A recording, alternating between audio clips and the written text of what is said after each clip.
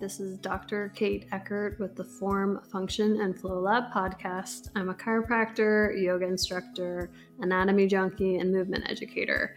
And I am looking forward to exposing you to all sorts of ways that you can prehab your body to avoid injury and maintain those hobbies, activities, sports that you love to do. And we'll also be focusing a lot on the pregnant and postpartum journey and making sure that you can return to those activities that you love or even keep doing them while you're pregnant. Hi, this is Dr. Kate, and today I'm going to talk a little bit about the very broad connection that the pelvic floor has with the rest of the body and how treating different areas that aren't anywhere near the pelvic floor can have a direct correlation. I did an episode on how and why inflexible feet can lead to pelvic floor dysfunction, and it kind of relates to that. If you haven't heard of anatomy trains before, that is a bit of a description of what I'm going to go through right now. So anatomy trains was put out there by Thomas Myers, and he basically dissected out these different layers of fascia that run through the body that connect very vastly different lines, different areas from head to toe. So the line that includes the pelvic floor is called the deep frontal line, and it goes from literally the soles of your feet all the way up to the jaw. And we can see how these different areas connect with one another and tie in together. So the deep frontal line consists of essentially the base of your foot. So when we talked about stiff feet, we kind of linked it in with when you lose that ability to lift the arch of your foot, you lose your shock absorber. And when you lose the shock absorber for movement, then the force has to be transmitted somewhere.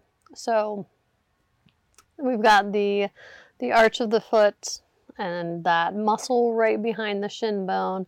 It's your tibialis posterior. If you've ever been into my office and come in with any lower extremity issue or lower leg issue, plantar fasciitis, and I've worked on your posterior tibialis, you're like, oh my gosh, I did not realize that was so sore, because it can be a problem area that people don't realize because they're not often poking around in there to realize that there's an issue going on. So that's the muscle that helps to lift your arch. Then we've got popliteus, which attaches into the knee. So if you think of the chain of events, if your arch drops, your knee isn't lined up, and it starts to bow inward, putting extra stress and pressure, can lead to knee injuries. Then we've got this intermuscular septum in the leg. So it's splitting the front half and the back half of the leg. After that, we've got your adductors, your inner thighs, so the groin area. And when we put out a lot of stuff, exercises and that kind of thing to address pelvic floor issues, I do a lot of adductor work and squeezing of the cordus ball. I do a lot of that for people that have SI joint pain or low back pain because it's great. It's a great way to stabilize the pelvis. Then we've got pectineus also in that area. Then we have the pelvic floor, and we already know that those inner thighs, those adductors, have a direct relationship with pelvic floor because the inner thigh, or the adductor as we call them, attaches into the pelvis and kind of butts up against where the pelvic floor is attaching. So that's where that fascial connection comes into. So we've got the pelvic floor, and then we have those deep, deep hip flexors. So there's different muscles that do hip flexion, but the ones I'm talking about for this are your iliacus and your psoas.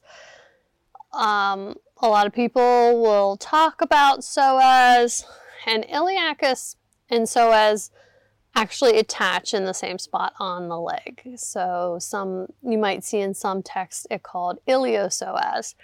Basically, that's the lower attachment where they meet. But they're two separate muscles and they start in two different spots.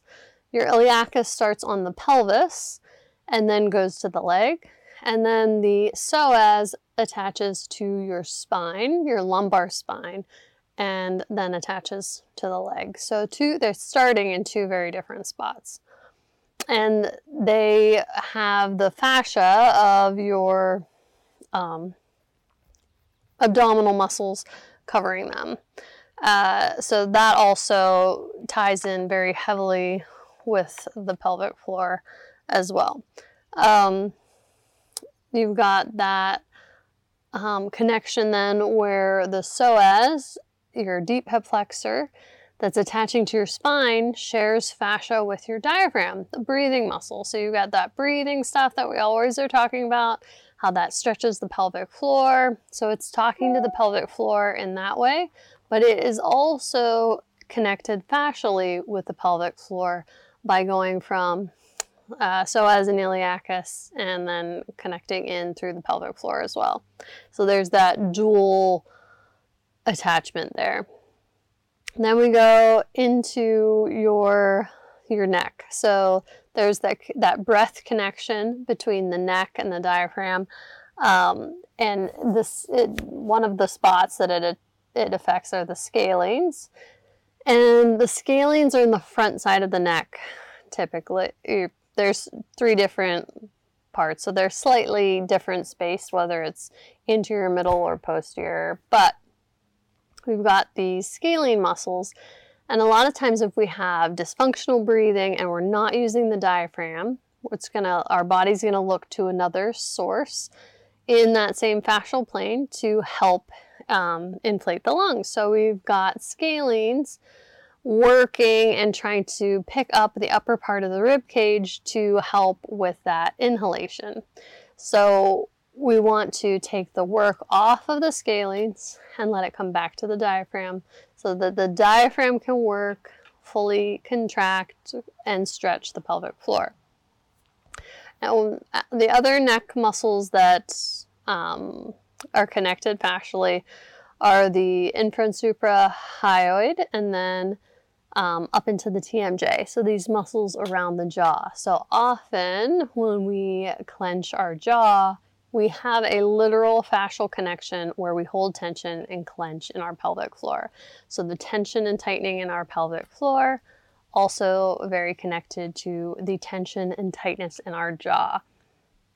So if you're having low back pain, SI joint pain, those kind of things that people don't naturally correlate with pelvic floor issues yet, and you have jaw pain, it is something that you should definitely get assessed because it might be connected. Your chronic SI joint or hip pain that is not going away with standard care, and you have this tension and tightness in the jaw, it's a good indicator that we should check out your pelvic floor and make sure that that's stable, able to relax, and able to support your hip, the SI joint, low back.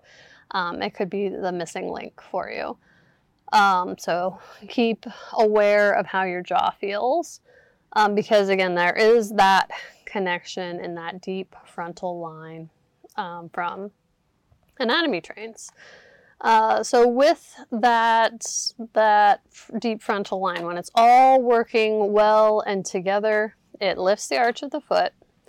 It stabilizes each segment of the leg, so it's helping with ankle mobility and stability, knee health, hip stability and health. It supports the lumbar spine, and it stabilizes the chest when you're and allowing expansion and relaxation of breathing, and it balances your neck.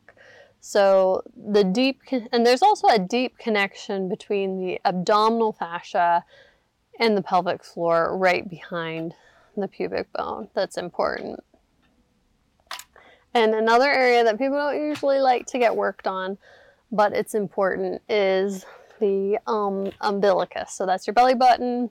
And when you think about how it's, right in the center of your abdomen, it has a lot of fascial connection deep as well to the different layers of your abdomen. So there's a lot of fascial connections there as well. So doing mobilization of the belly button can also be helpful, even though it is not an area that we typically work on.